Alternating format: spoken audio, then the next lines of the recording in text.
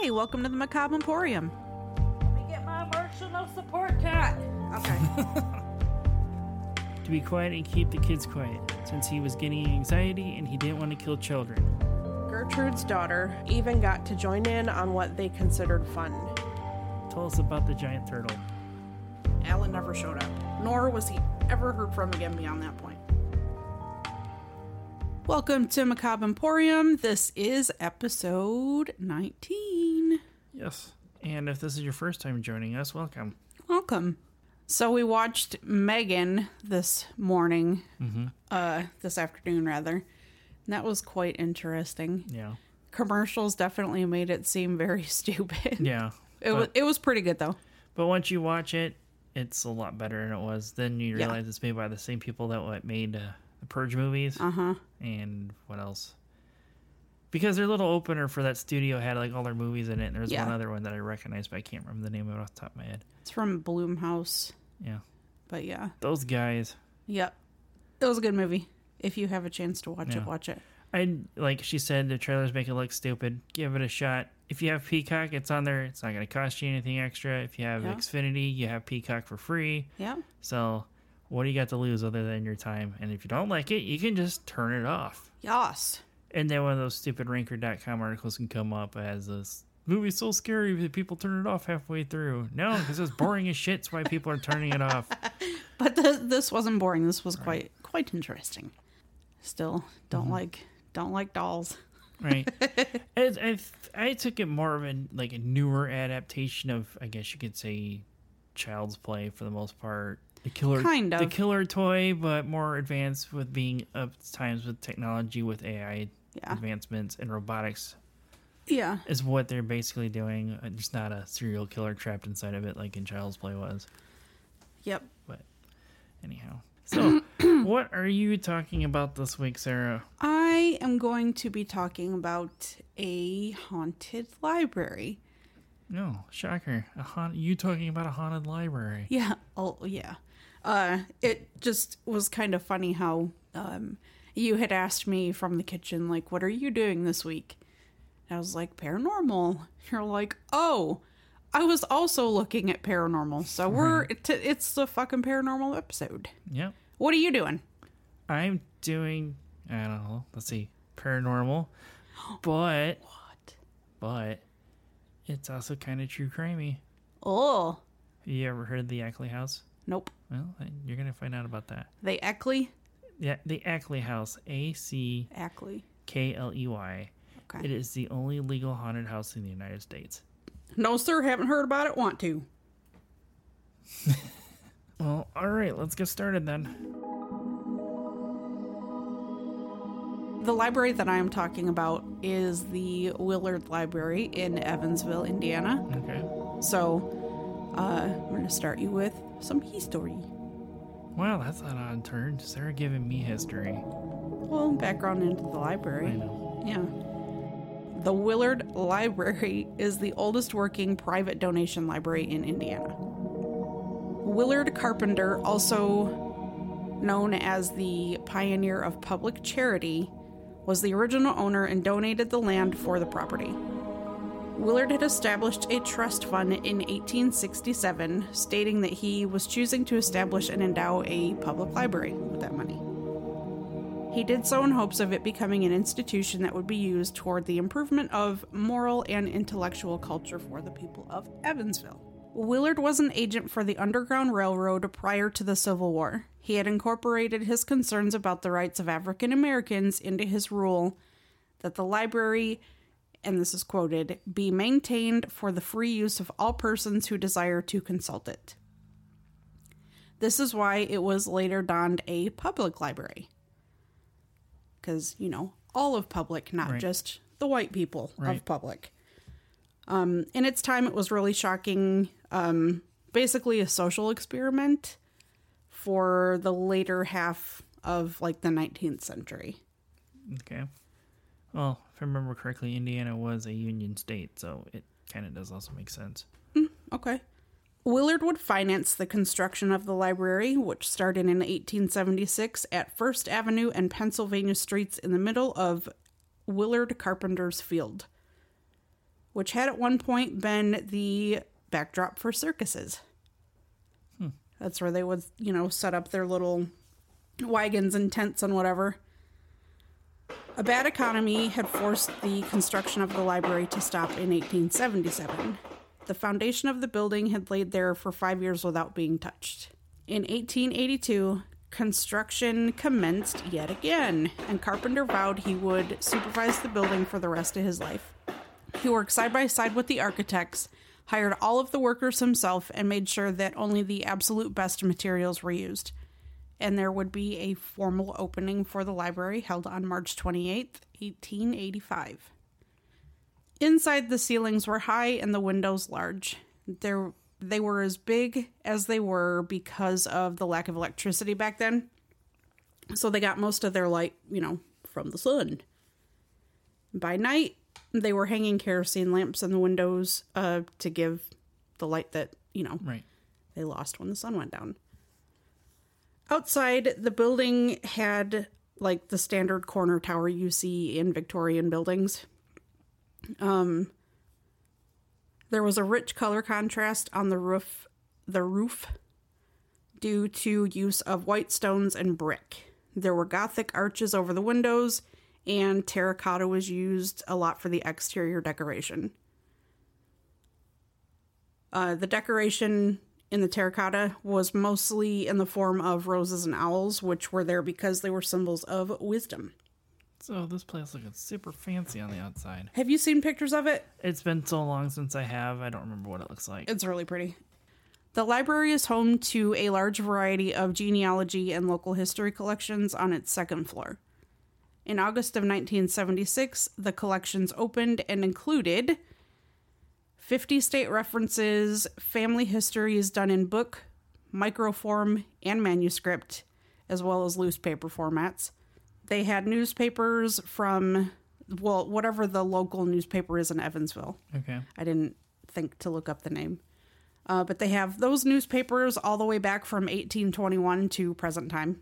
Church records, Catholic diocese records on local cemeteries and funeral homes, numerous online databases, 3 large search engines, which is Heritage Quest, Genealogy Bank, and Ancestry Library. The library hosts an annual event called Midnight Madness, where the library is open until midnight throughout the entire week for research purposes, for those that can't get there, in the morning or whatever. Right. Genealogists and anyone else interested come from all over the world to research their family's history. As of 1972, the Willard Library was placed on the National Register of Historic Places, so it's definitely important. Yeah. I mean, first off, it's a library. Well, yeah, but with its colored history at this point. Yes. Yep. With the library holding so much history and ancient text, it's not very surprising that numerous people have come forward stating that the library is haunted. In fact, you can pretty much expect it to be. Right. Being that old and, who knows what all happened on the property. Right. It's like, oh, look at this old-timey Victorian building. There's definitely ghosts in there. Anytime I see a Victorian house or Victorian-looking building, I'm like, there's some history in that motherfucker. Yep, there's a ghost in there. Because from, my prior episode of, Victorians and their fascination with death, all of the people that died in their homes and then had funerals in the homes. That's a lot of trapped fucking energy. It all started long ago with a simple question. Is the Willard Library haunted? In order to get that question answered, the team behind the library decided to put up cameras in each of the rooms within the library, and they chose to stream them online. Now, I've told you this, me and my oldest sister would sit there, and I don't even know how we found the link to watch these webcams. Right. We would sit there for hours and just watch them. Right. Hoping that we spotted something. You guys wanted to be the one that did it. Yeah, that you mentioned the webcams. I now remember that part of it. Mm-hmm. But some of the things I remember, the people had done. One of them sticks out in my head. Somebody photoshopped SpongeBob fucking images. It wouldn't surprise me. But we used to watch it a lot. But in the daylight you can see the library on the webcams, obviously, right. And it's very pretty inside. Makes it look very big, the angle that they have the one camera. Anyways. Do they even still have them? I'll get to all of that stuff. I know, stop jumping ahead, damn it. Yeah, stop. But seeing as though my oldest sister and I used to watch it, and now we both live in Indiana, and I literally had just looked up a topic that I was planning to do, and then I was like, you know what? Fuck it. Let's look up haunted libraries. Let's see if that library is still around. And it is. Right. Still up and running. And cameras are still up as well. With the cameras on 24/7 and a whole lot of people watching them, things started to get interesting. Right. The website itself became a virtual ghost hunting mecca. You can take a virtual tour with the Willard Library director, Greg Hager, and see if you can find anything hidden or, out of place that should not be there. Right.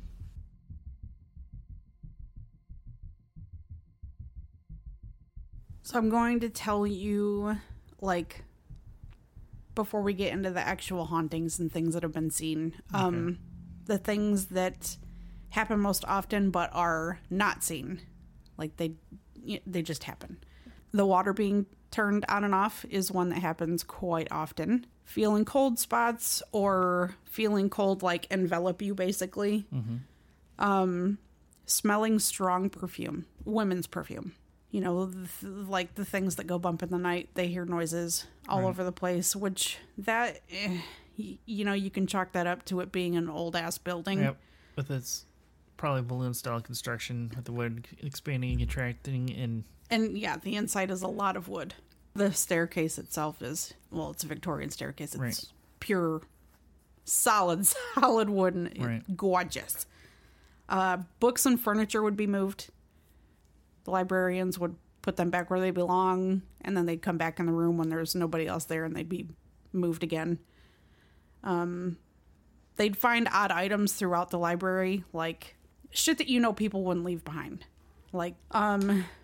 People have reported feeling their hair being touched and yanked a little bit. And then a lot of women have reported that they're dangly earrings, that they could feel those being tugged on as well. Now, with the unseen out of the way, we're going to get into the scene. Ooh, spooky. Ooh. Okay, so one of the most common things screen captured on those webcams is that of the Gray Lady, or Lady in Gray. She's called both things. She's most often seen in the children's reading room, which is in the basement of the library. Creepy. Yeah, how fitting. The Gray Lady was reported over 60 years ago. Obviously, that predates webcams and all that fun shit. An employee at the library had come to work after a treacherous walk in the cold to start his first shift, and it was night shift. He saw her not long after he arrived. However, this was not the first time that she was seen. The first time she was seen was by a custodian in the library in 1937. That was a long time ago. Mm-hmm. The custodian was there doing his nightly cleaning routine and walking the building, making sure everything's, up to par where it's supposed to be. This was around 3 a.m. Oh, that was Salem saying it was the witching hour, bitches. Right, of course, how appropriate. Salem chimes in on this episode. Yep. So, he headed towards the furnace room, and he claimed to see a female ghost dressed in a glowing gray Victorian mourning type of dress. He stated that she had a veil on her head, also gray, which would kind of lead you to believe that she was in mourning attire. Right. Well, and this was also before color photography and film, so yeah, she's gonna be in black and white. Oh my god. He said he was taken aback and absolutely terrified. He dropped his flashlight and took off in a panicked run, which, to be honest, I would probably do the same fucking thing. Like, I'll talk about paranormal and shit all day long, but I think if I ever came face to face with one, I'd either nope out by passing out or shit myself and run. One of those would happen before the other, I'm sure. I don't think you would. I don't know. So when he finally got his wits about him again, he returned for the flashlight to check the area again. Gray Lady was nowhere to be seen. Who would have thought? I know. A ghost vanished. At this point, he's questioning himself like, what the fuck did I just see? Which I would also do. Even if you can clearly tell what it is. Like, the fuck was that? Right. Yeah. When he returned the next day to start his shift, he decided he was done, and he quit right there on the spot. That was enough for him. One and done for this guy. Since then, all of those that had sought her out, and even those that haven't, have reported spooky and unexplainable happenings within the library. In 2007, psychics visited the library, and they were able to verify that ghosts had been there.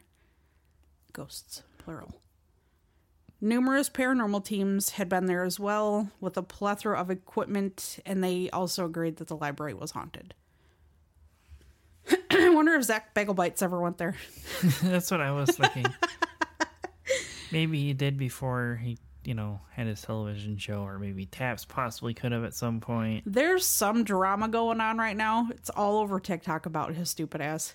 Who's Bagans or the Taps guys? Zach. Oh. Yeah. I don't know. I haven't you have to fill me in on that later. I haven't even looked into it, but it's all over the place.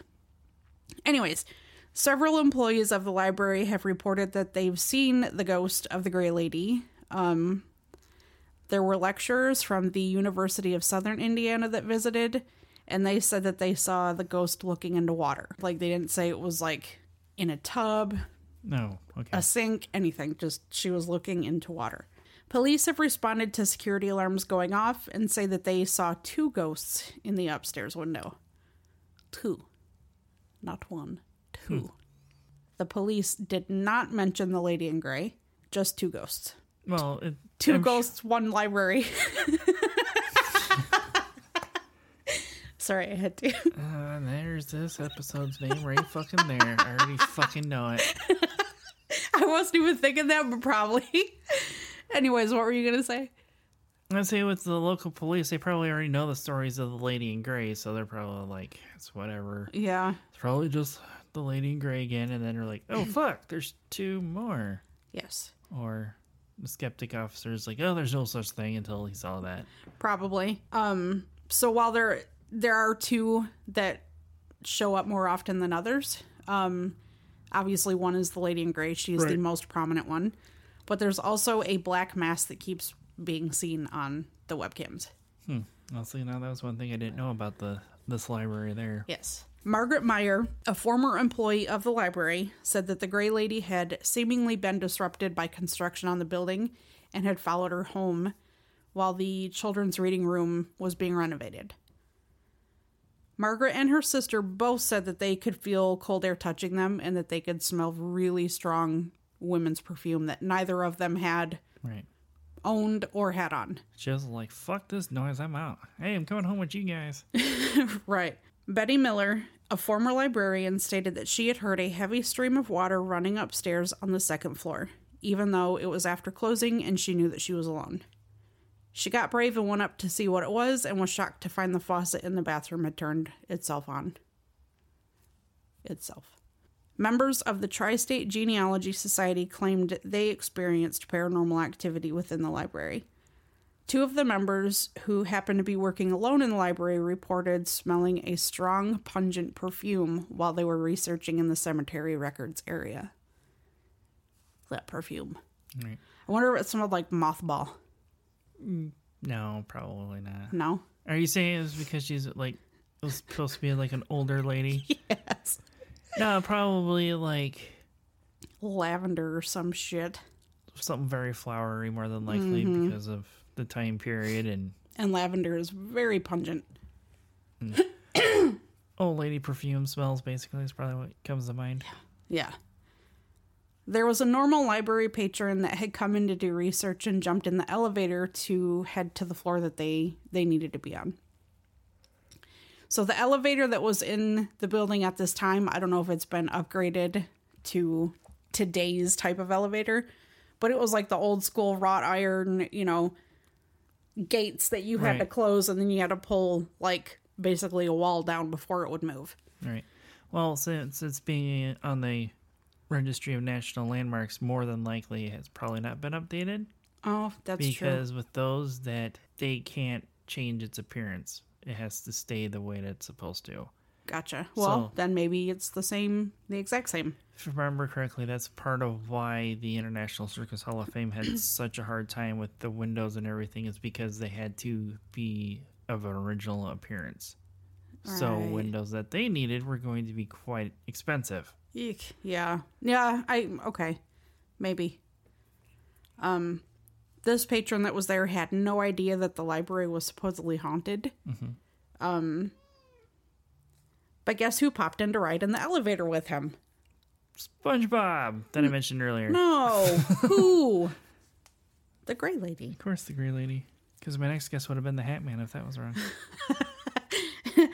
He said he was terrified and his fight or flight kicked in, but where the fuck are you going to fly to when you're trapped in an elevator? A 5'5" box, wrought iron cage, basically. Where are you going to fucking go? Like, there is nowhere to fly to. I mean, you can keep running from corner to corner, but that's only going to get you so far. It's like, Alexa, play Scooby-Doo chase music. Oh my God. The fucking Monty Python. Or Benny Hill Yakety Sax, basically. Yeah. Benny Hill, is that what it was? Mm-hmm. It wasn't Monty Python? Nope. Benny Hill Yakety Sax is what that is. You know what I'm... Mm-hmm. Yeah, okay. So, who is the Gray Lady? Do you know? Nope. Oh. Well, me neither. That's the end of the story. No, I'm just kidding. All right, see you. Bye, guys. Thanks. Okay, bye. Some people believe that the Gray Lady is the spirit of Louise Carpenter, who was one of the daughters of Willard. Willard died on November 3rd, 1883 of a massive stroke. And it is very well known that Carpenter had extremely strained relationships with all three of his kids. So there was Louise, Marcia was her sister, and then their brother Albert. Willard had written in his will that Louise and her husband would receive nothing from his estate, and that included any rights to the library, anything. Instead, the majority of his finances went towards his businesses as well as the library. Louise had sued the library in the 1890s over money she felt she was owed to by her father. The case was lost. She even went as far as going through the appeal process, only to lose the court case again and walk away empty-handed. This, of course, caused upset, and Louise never got over it. They say Louise is the one haunting the building now because she's, like, trying to lay her claim on that property. Oh, that's kind of an interesting take on that. That's like the most petty ghost ever. Well, if you didn't leave me shit, I'm going to haunt your prize construction forever. She felt that should have, been handed down to her, but, How are you going to have something handed down to you that was built for everybody? Correct. Which is why she lost her cases. Right. She's bitter. There was a parapsychologist, Lucille Warren, that visited the library in 1985 and saw the Gray Lady. During this encounter, she was again seen looking into a pool of water. Lucille felt the connection of her looking into water was not like her looking into a sink or a bathtub or whatever. She feels that she actually drowned in the canal that is very close to that property. Okay. And that she wasn't haunting the library in particular, but instead she was haunting the land the library was built on. Okay. Which it makes sense. But yeah, she had a feeling that she was drowned in the canal, more than likely suicide. Whatever scenario it is, or if it's not one of those two and it's something completely different, the Gray Lady was never menacing or gave off bad feelings to anybody. It's a ghost. They're going to scare the shit out of you. Right. She was always just kind of there, never bothered anybody unless they saw her, of course. Then they, panic would take over and made it worse. Right, so she wouldn't change form when some guy says, "Get her, Ray." Correct. Didn't even catch that. I did. It was a Ghostbuster reference. However, that thunk was Salem's head on the table. Which is weird that he's going to be... That he wants this much attention from us when we're doing a paranormal episode. Correct. And with that being said, there was no bad feelings or, she didn't come off as menacing or anything. Mm-hmm. You would think if it was Louise, that she being as jaded and bitter about the situation with her not getting the money from her father's estate, right, she'd be doing shit to harm or terrify. But here this gray lady is just chilling, existing. Whoever it is, she's still there. She's still roaming. Mm-hmm. And that's her home.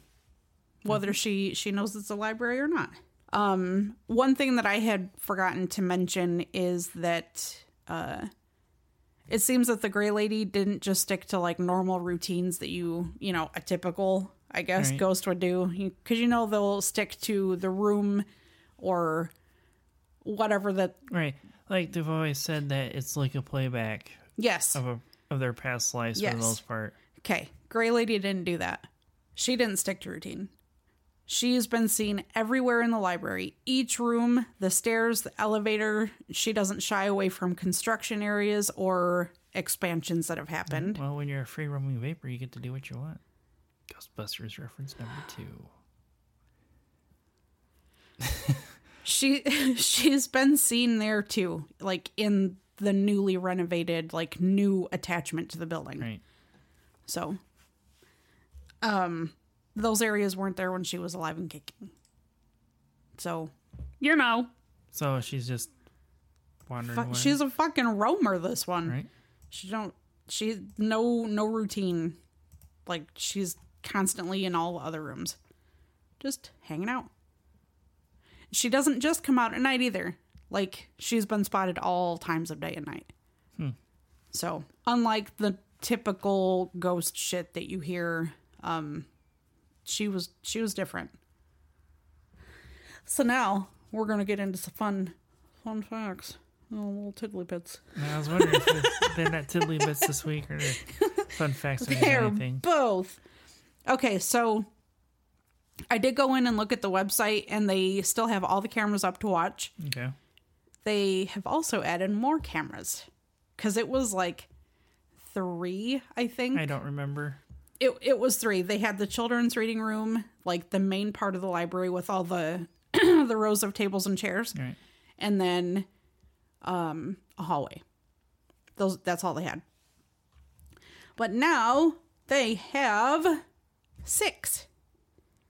Well, yeah, they had expanded the building, so they had to add more, apparently. Yep, so... and they're probably still better quality than the banks. Probably. So, yeah, 6, they have them set up in her most commonly seen spots, which is fucking everywhere. Right. Oh, so, yeah. Huh? Her most commonly seen spots is just an entire fucking building, so how do you narrow that down? Right. So, they have one in the view... They have one in the children's room, one in the basement hall, one in the research room, one in the stairway, one in the children's story room, and one in the adult services room on the first floor. It's a lot. Mm-hmm. But yeah, I looked at them earlier, and they're all still working, and yeah, you could still see them. Kind of made me happy because we spent a lot of time on that website. Right. God. In October of each year, the library holds a ghost tour. The first tour happened in 1990 for 800 lucky people. The event was such a hit that it continued on to become an annual event that you could plan to attend. They have a calendar of events for the library online on their website, and you can look closer it gets to October because they still do them. It's every year now. So yeah, you can look and see when it's happening, possibly go, Library's still open every single day of the week. Most libraries that I've ever been to are always closed on either Monday or Sunday. Right. This is open every day. And open for visitors. Even if you don't live in the area, they still let you come in, browse. Right. Because, I mean, I don't know if, like, of any library, like, if you, like, being out of town or you come in, you look at a book, you put it back, you know, they're going to be like, hey, you don't live here, put that back, get out. Well, get yeah, on, get. obviously, you know? But obviously trying to check something out, that's not going to work, obviously. Correct. But, yeah, that's my... I don't know, maybe we should add that on to our list of dark tour spots, yes. maybe. Agreed. Seeing as we've been to one and we need to probably go do some more at some point. Yeah. One place I would really love to go to, I was looking at it earlier actually, is the Hollywood Forever Cemetery in California. Mm-hmm. I think I've said that before. Probably. That's one place I really, really would love to go. And Anne Rice's mausoleum in New Orleans. Would love to go there. Anyways, that's the end of mine. All right. Yay. Great lady. But yeah, go look at the website and watch the webcams. And if you spot anything fun, screenshot it, and you can actually submit those to the library's website. Right. And they will That's post them. where I remember from the old submissions was like the librarian from the Ghostbusters got photoshopped in. Yes. Somebody like photoshopped, I think, SpongeBob because he was like the hot new thing at the time. And just a lot of stupid Photoshop jobs people did. But they still posted them up there anyway. And then there were some screenshots of smudges and things from what I can remember. But like I said, it was so long ago when I first looked at that website. So yeah, it was like early 20s, I want to say, when we were watching that. Yeah. It was a long time ago. So we're probably looking at like 720p cameras being like the hot new fucking thing. But yeah, that was my whole thing. And if we ever make it down that way, I know it's a lot way further south than we ever travel. Right. But if we ever find ourselves in that area, I want to go to the library. Well, I'm sure if it's not too far out of the way. Well, obviously. So I said if we ever find ourselves that way. But yeah, what you talking about, Willis? So even though I've already made 2 Ghostbuster references, and I was sure you should be proud that there's only 2 that I made. In my story, how many are in yours? Actually, 1 because it was known as the Ghostbuster ruling. Okay. So yeah, actually no, 2 because of a quote. But anyhow. So technically, I'm not making them, so 0 from me. Well, for the most part. Correct. Okay. Let's hear about this. So you ready to hear about the Ackley House? Ackley House. The only legally haunted house in the United States? Yes. All right.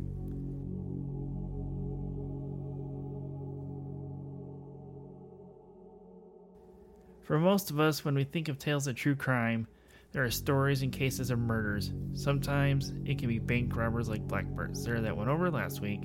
But for my portion of this episode, I'm going to go for 2 birds with 1 stone. True crime and paranormal. Oh, fucking double whammy. Yeah. Okay. So, on the banks of the Hudson River of Nyack, New York, sits a beautiful 6-bedroom, 3.5 bath Victorian home constructed in 1890. One La Vida Place is coincidentally painted in light blue, which is also known as Haint Blue in the southern United States, which I will get into later towards the end about that. What did you say? Haint? Haint Blue. So take ain't, put an H in front of it, and it's a haint. Which makes this home so special, besides it being a well-kept Victorian home, is that it's America's only legally haunted house. Now, I don't mean haunted house as in for entertainment as I covered in our Halloween episode. I mean actually a haunted house as in bumps in the night, full body apparition type ghosts or free roaming vapors type ghosts. Ooh, free roaming vapors. There, you got one Ghostbusters thing out of me. In 1967, Helen and George Ackley would move into the 4,000 square foot home with their 4 children, Cynthia, George, Kara, and William. Between 1960 and 1967, before the Ackleys purchased the home, the house sat vacant, but I could not find a reason why it sat vacant, probably because of how big this house is. Okay, yeah.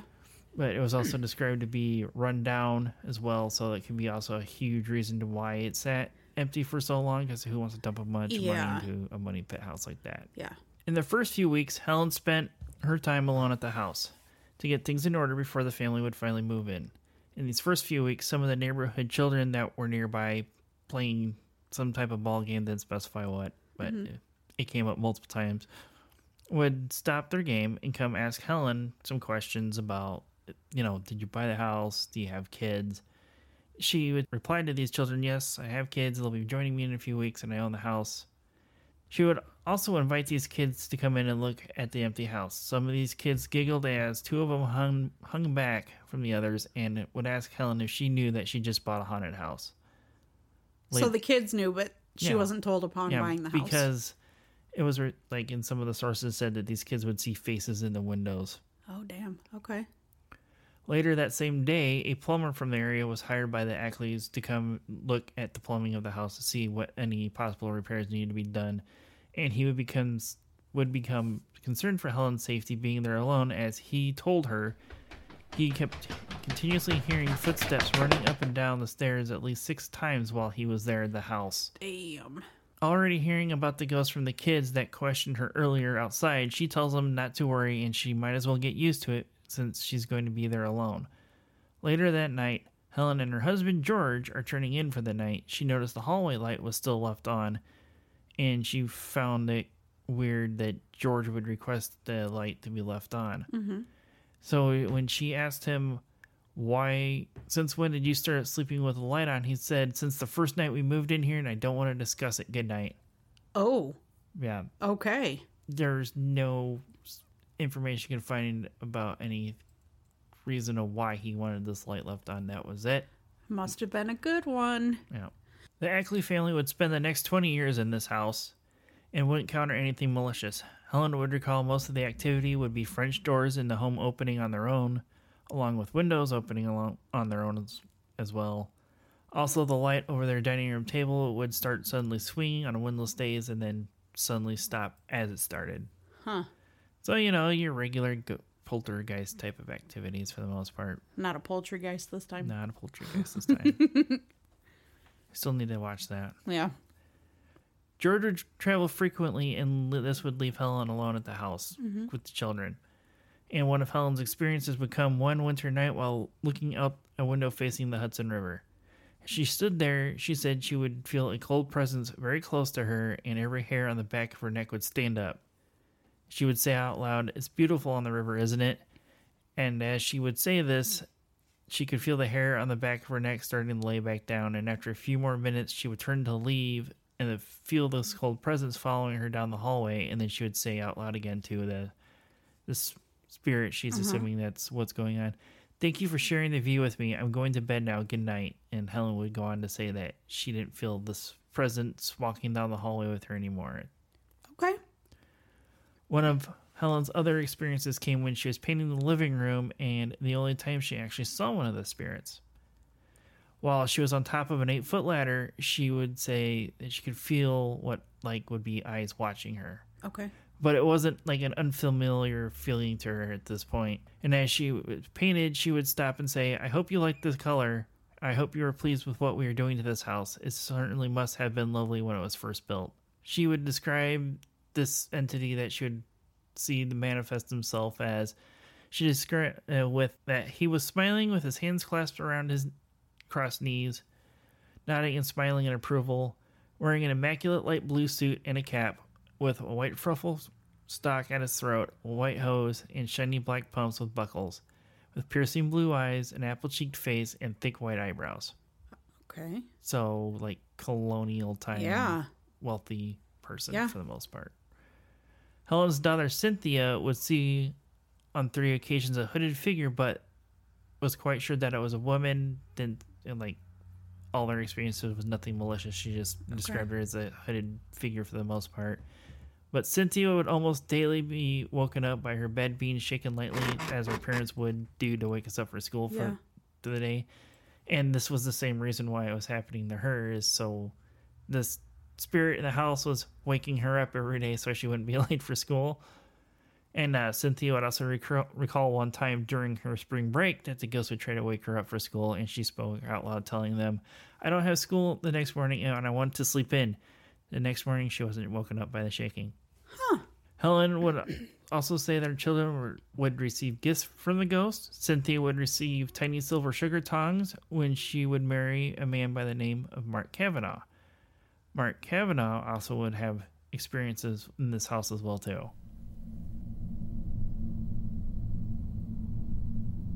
The first happened on Christmas Eve. I was home alone due to various activities. I was playing Christmas elf in the living room, putting gifts together. It was totally quiet in the house. After a while, I kept hearing a muffled conversation coming from the dining room around the wall. I would get up and walk over, and nobody was there. I felt like I was being watched. I had purposely turned on every light in the surrounding rooms. I was getting nervous. Then my future brother-in-law suddenly pounded on the door, making me jump out of my skin, and the talking stopped. And then his second incident happened. It happened in our bedroom on the 3rd floor. It was a clear, dark night. Sin, as he would call Cynthia, had already fallen asleep and I was drifting. Then I heard the bedroom door creak and the floorboards squeak. My back was to the edge of the bed. Suddenly, the edge of the bed by my midsection depressed down, and I felt someone lean against me. I went literally stone stiff. I was speechless and I could hardly move. I was able to twist my neck around enough to see a womanly figure in a soft dress through the moonlight from the bay windows. I felt like she was looking straight at me. After about a minute, the presence got up and walked back out of the room. I finally relaxed enough to shake my wife out of a sound sleep, acting like a toddler who just had a nightmare. Later, I reflected on this incident. I believe the ghosts were checking me out because they knew my wife and her ex-husband. They probably wanted to see if I was a quote-unquote good person for her. It was that the woman used to shake Sin's bed every morning to go to school, to go to high school. After that episode, no other sightings occurred. I did get the impression that they did approve of me, and my wife and I were married about 18 months later. So that was one of the non-family members' experiences of the house, other than the neighborhood kids and the plumbers. Like, even the neighbors at times would hear voices from inside the house knowing that nobody was home. Damn. Helen would actually go on to write an article that was published in Reader's Digest named Our Haunted House on the Hudson. After this article was published, the Ackley's home would start showing up on local ghost walks and become a popular topic around town as well. And this is where a lot of the experiences came from, more of depth detail than where I could find like your cut and dry sources. Okay. In 1989, George would unfortunately pass away, and along with the property taxes that were starting to get out of control in the area, Helen would make the choice to sell her beloved Victorian home and move to Florida. Aww. With a soft real estate market at the time, the house would be on the market until 1991, when a Wall Street trader by the name of Jeffrey Stambosky and his wife Patrice wanted to move out of New York City to Nyack. They would put down about $32,500 of the $650,000 asking price, which, of course, this came out to be over $1.3 million today for the asking price for the house, and $69,612 was what they would have put down if they were trying to buy this house today. Damn. Some of the sources claim that Helen's realtor did inform the Stambowskis that the house was haunted, and some sources said that it didn't. So I'm going, of course, put both versions of it in here. Mm-hmm. One source would claim that Helen's realtor did disclose that the house was haunted, and Jeff would laugh and say, "Well, we'll have to call in the Ghostbusters then." Where another would claim that Jeff had no idea that the house was haunted until a local resident informed him that it was when he was speaking to them about the property. A week after contracts for the sale were signed, Stambosky would request to meet Helen in person on the property to discuss the ghosts. Helen would passionately speak about the hauntings and the ghosts that resided in the house. After learning about these ghosts in the house, Jeff would request a recession, R-E-E-S-C-I-S-S-I-O-N. Rescission? Yeah, it's I don't know. It's a legal term for canceling out contracts. Okay. He would request this for the contract, the sale, and damages for fraudulent misrepresentation by Helen and her realtor. Even though Jeff didn't seem too disturbed by these tales of the ghost. As, you know, with his joke, you don't make jokes like that if you're, like, scared of ghosts for the most part. It was more likely that it was his wife that didn't want to live in this alleged haunted house. So when it came down to them finally closing in out on the house, or the rescission of this canceling of the contract, Jeff Stambosky didn't attend the closing, which caused him to forfeit the down payment of this house. And the New York Supreme Court would dismiss the action, and Stambosky would later would put in an appeal for this. Mm-hmm.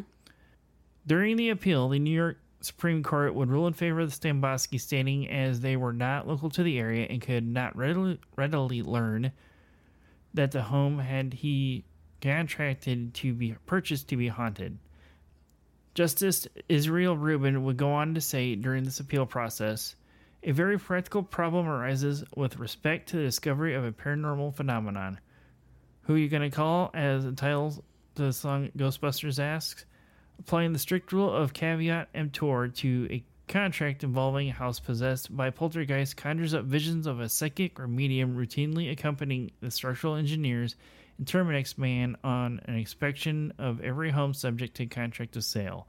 In interest of avoiding such unattainable consequences, the notion that a haunting is a condition that can and should be ascertained upon reasonable inspection of the premises is a hobgoblin that should be exorcised from the body of legal precedent and laid quietly to rest. So in plain English, he pretty much is saying that it seems a bit silly to have Zach Bagel Bites, as he is known for on other favorite podcasts of ours that we have adopted on ours now, to accompany home inspectors and exterminators on the inspection process during the sales. Okay. Is what he's basically saying. As the Stambosky versus Ackley case would become national news and this would also become known as the Ghostbuster ruling. Helen would have up to 50 potential buyers within a week of this court's decision. One of the prospective buyers was the amazing Kreskin, a renowned mentalist, which is a performer of highly developed mental abilities like telepathy, rapid mathematics, mind control, mediumship, etc. He wanted to buy this house to store his collection of paranormal objects, but she would sell this house in 1991 for $1.9 million, $2.1 million today, and then move to Florida. So, who was it that bought the house from Helen? A man by the name of Adam Brooks, who wrote and directed the film Definitely Maybe. He, even though he never experienced anything in the house himself. Also, pop singer Ingrid Michaelson which is best known for the song The Way I Am. You've heard it. If I played it, you're like, oh yeah, I've heard this song. Because that's what I was curious on that, so I listened to it. It's like, once I heard it, like, oh, okay, I know this. I've heard this song. She would say that it was a magical home with an unbeatable view, which we both probably could agree when I showed you the images on Google Maps today before we recorded this. Yep. Rapper Matsiahu, going with it, would also own the Ackley house as well, but didn't have any experience of activity himself. The last time this house went up for sale in 2021, and it sold for $1.8 million. That's a good chunk of money. Yeah. In 1993, Helen was contacted by paranormal researcher Bill Marl and medium Glenn Johnson, who would disclose to Helen that they made contact with the spirits of one Levita Place in Nyack, New York. They would go on to tell Helen the poltergeist couple was more than likely Sir George and Lady Margaret, who lived in the region during the 18th century. Sir George, who is Helen more than likely saw while she was painting. Bill and Glenn would have published a book in 1995 titled Sir George and the Ghost of Nyack, and the book is obviously about the events that happened in the house. Mm-hmm. Helen Ackley passed away in 2003, and her son-in-law would place his odds that she returned to one Levita Place in the afterlife as it was her favorite home. Aww. So with all that, because of this ruling in the state of New York, you have to disclose if a house is haunted or not. Okay. If it's a known haunted house, you have to disclose that it's haunted. So every once in a while, you'll see these images pop up of like Remax Realtor signs, and you'll see the little banner like where it would be like, 9,000 square feet or in-ground pool or some shit as a selling point, it would be not haunted. Okay. Okay, yeah. And when I was like looking up images for one of these signs, you can find them in there's like one in New Orleans that's popped up, and I think there was one in Georgia that's popped up as well. 2 of the most haunted cities in the U.S. So now, at the beginning of this, I had mentioned a color shade of haint blue. Mm-hmm. In Gullah culture of the southern United States, haints are a witch-like creatures seeking to chase their victims to their deaths by exhaustion. Oh. In Gullah culture, a tactic to ward off these evil creatures would be painting their ceiling of their porch or their entire house in blue, but it would become known as haint blue to trick them into passing through or make your house look like water, which haints cannot cross. Oh. So the painting of haint blue is commonly found in Georgia and Southern Carolina and Gullah communities today. Huh. So I'm not wondering if one of the previous owners, because some of the older pictures that come up of this house, it's red. And the more recent pictures, it's this light robin egg type blue, which is also known as this haint blue color. That's interesting. So I'm not wondering if somebody heard this and be like, oh, let's paint it blue for the most part. But if you were curious to see this house for yourself in person, I would probably advise against doing that because the current owners, they're not thrilled too much of dark tourists coming around, taking a look at their house. If you want to see the house, get on Google Images is your best bet. Yeah. Plus, it's on a very narrow one-way street from what Street View showed. But that's the Ackley House of Nyack, New York. That's interesting. I've really never heard of that. Yeah. Which it's actually right across from Sleepy Hollow, New York. Which is also a bucket list place to visit. Yeah. Halloween time, spook time. That was very interesting. Yeah. I never knew about haint blue or any of that. Yeah. So maybe now that I come to think about it, maybe it's not really a true crime thing. I kind of thought that could be one because of all the legal proceedings having to do with this being somebody trying to get their money back over they saying that they were misled in buying this house or whatever. Yeah. That was really well done. Yeah, considering the amount of time that to bang this fucking one out. Yeah, that was very quick. I was fucking impressed. You're like, I'm going to sit down, I'm going to do it, and then all of a sudden you flip your chair around and you pull your headset off and you're like, done! It's like, holy shit. Now, if only it could happen that way every time. Right. It doesn't happen that so way. So much time freed up for activities. I wish I could say the same. Yep, I know. But anyhow. Yes. I don't know what else to say. I don't either. So, that said, I think... Calgon, take me away. Wow, throwback there. I know. Did they even make that still? I do not believe so. I don't know. Anyway, I'm starting to think it's time we close the Emporium up for the day, Sarah. What do you think? I agree. So until next time. Remember to creep it real. All right, bye. Bye.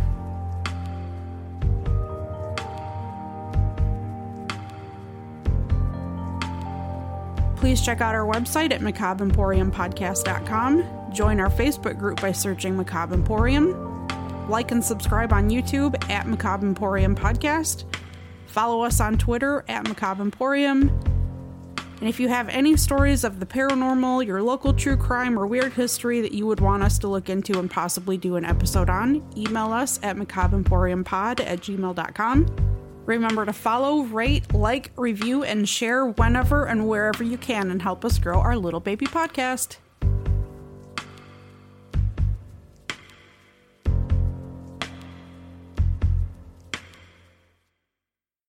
And then his second incident happened in one of the... He had two different incidents, experiences for the most part in this house. So the second one was, it happened in our bedroom on the 3rd floor. It was a clear, dark night.